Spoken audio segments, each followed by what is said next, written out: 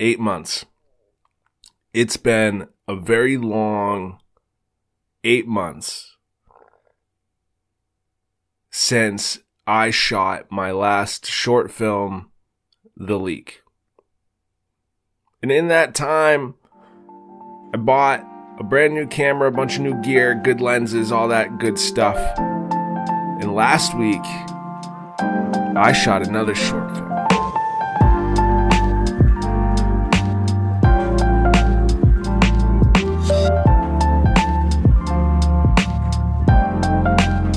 There's something to be said for practice. Practice makes perfect. All those good expressions. Practice, practice, practice. 10,000 hours. All that happy stuff. Well, done is better than perfect. But I wouldn't go to the World Series without stepping into the batting cages.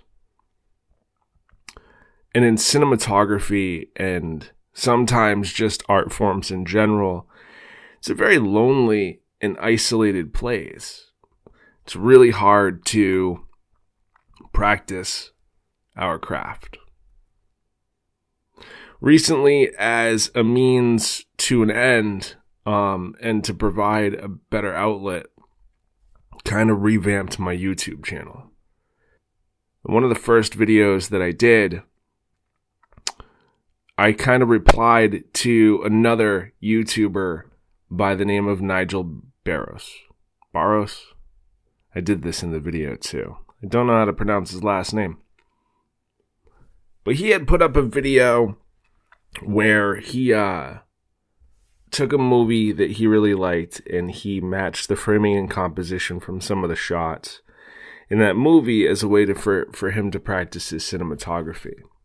And I thought that this was absolutely brilliant and inspirational. So I went out and I did it, and I filmed the process of me doing it and uploaded it to YouTube.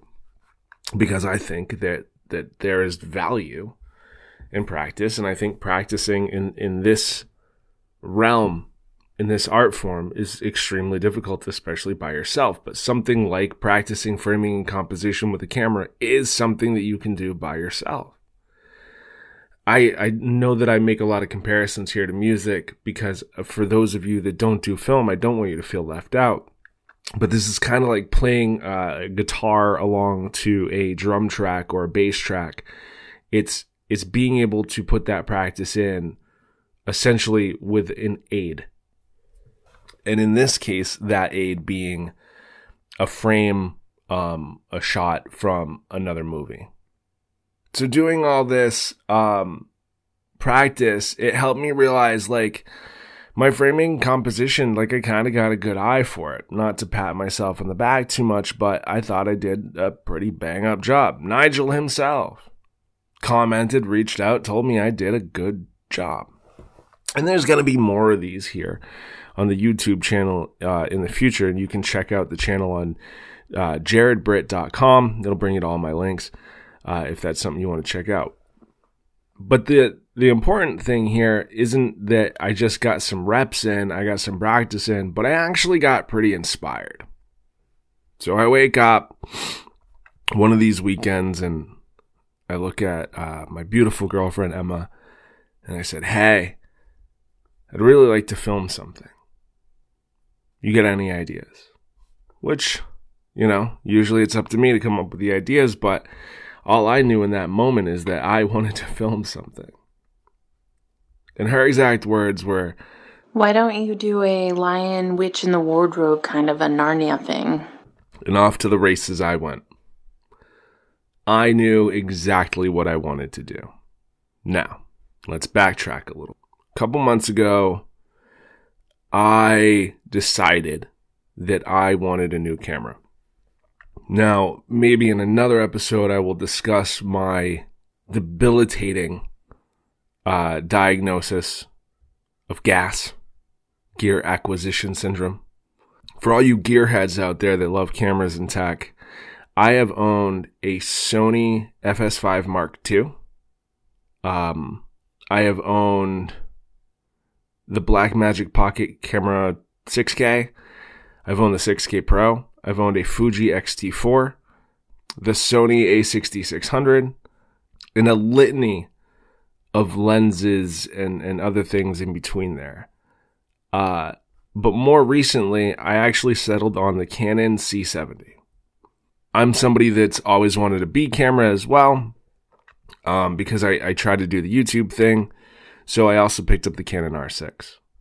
Now, when I first started YouTube, I was doing this fishing thing, and I had started with my phone and then a GoPro, and then I eventually got the Canon SL2. So Canon isn't something that I was estranged to, but it's not like my go-to in the cinema space. In the cinema space, I thought Blackmagic was doing great. The Red Komodo was essentially my dream camera, and if all else failed, I would go back to Sony, even though I fucking hate working with S-Log2 and S-Log3, because I don't want to fucking overexpose my image in order to capture a good image. You should just build a goddamn log curve that exposes well and correctly, and I don't have to fucking watch it.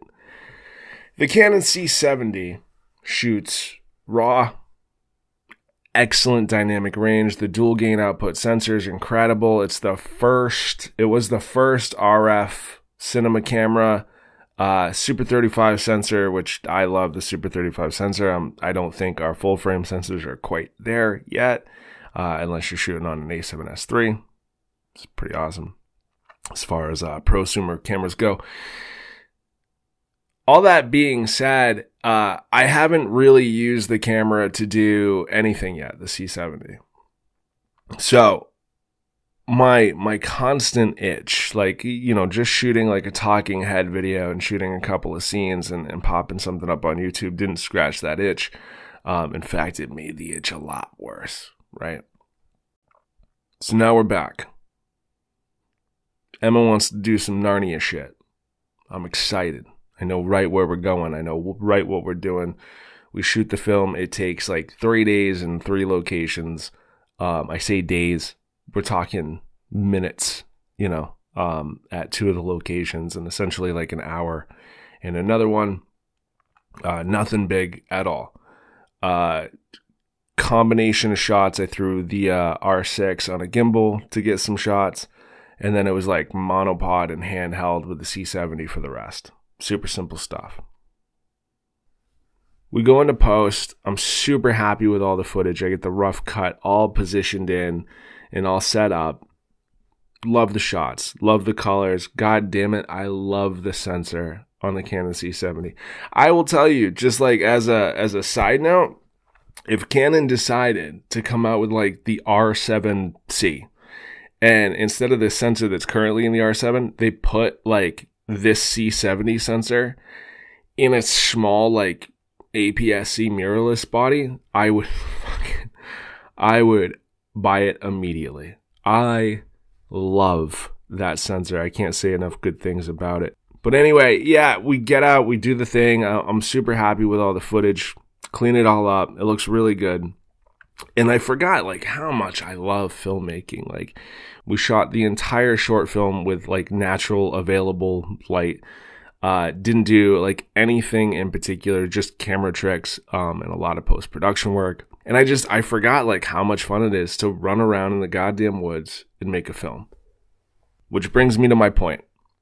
If you don't go out there and do the thing that you want to do in any capacity, you can still love it, but just be careful about forgetting how much you love it.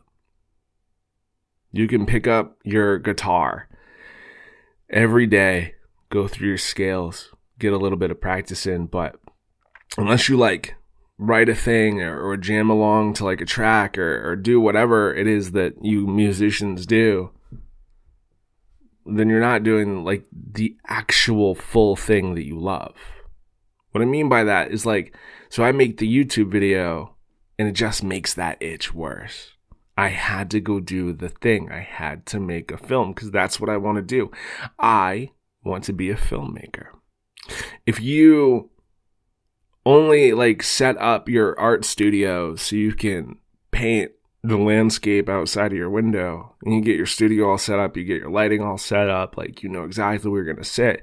You get your easel all positioned just well, you get the seat that you really want, you do the whole thing. I don't know if this is how that actually works, but you get the point.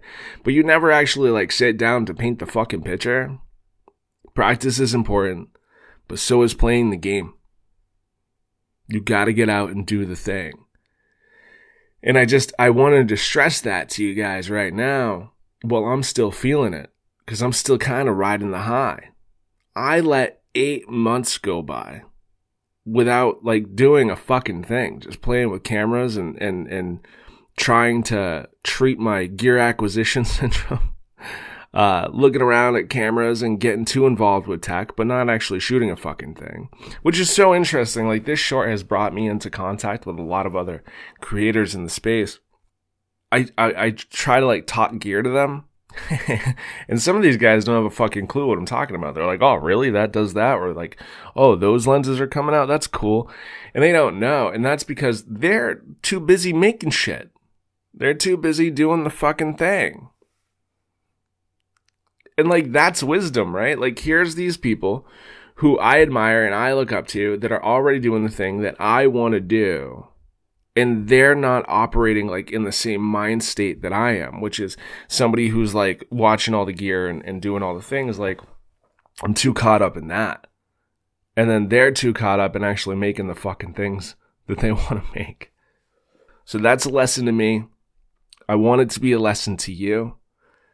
As you guys know, this is like, you know, almost like a form of meditation for me. It's a way for me to hold myself accountable. If I say these things out loud, then I can reflect on them, and hopefully it helps you. But practice is good. Playing the game is better. Failing forward, putting all your tools to use, everything that we've ever talked about is all useless unless you're using it, right? You don't just throw your toolbox in the car and drive around and wait to use it. You throw your toolbox in the car when you're ready to go do the job.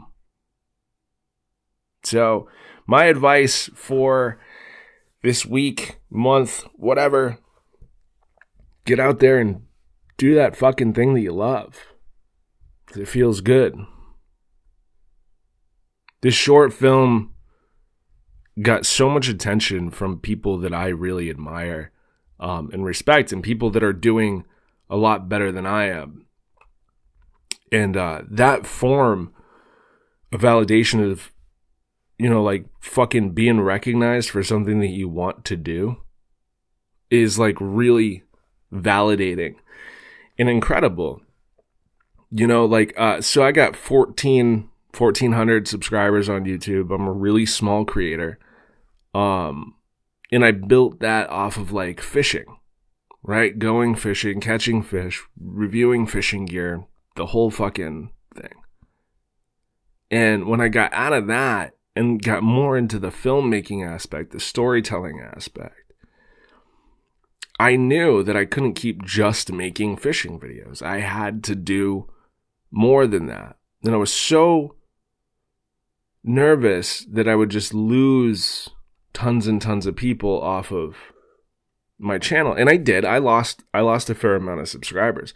But what I've gained in like self-respect, self-motivation, and connections, and just like external validation, like this was the first short film I ever put out where people were like DMing me like, I'm going to share this. More people need to see it. And they weren't my friends. These were fellow creators in the space. That feeling, it's like fucking, you know, playing softball with your friends and goddamn, you know, Derek Jeter, I guess, like runs up to you and he's like, hey, good job out there, right? You'd be like, holy fucking shit. Like if baseball was your jam or softball was your jam and somebody that you respect came and fucking told you that you were doing a good job, you would carry that. But you're never going to get there unless you're doing the thing. And I'm talking about like that external validation. But the reason why I'm so stoked on it right now is that internal validation of doing it, getting out there and doing the fucking thing. I hope you guys are a little bit motivated to get out there and do something cool. If you do, if this podcast has made you do something, send it to me. Find me on jaredbritt.com. There's ways to get in touch with me. Do so. Let me see your thing. I want to see what you made. That's cool shit. But anyway, this has been that. The short films on YouTube, also on jaredbritt.com. You can find all of my shit there. Yeah, and hopefully this helped you out.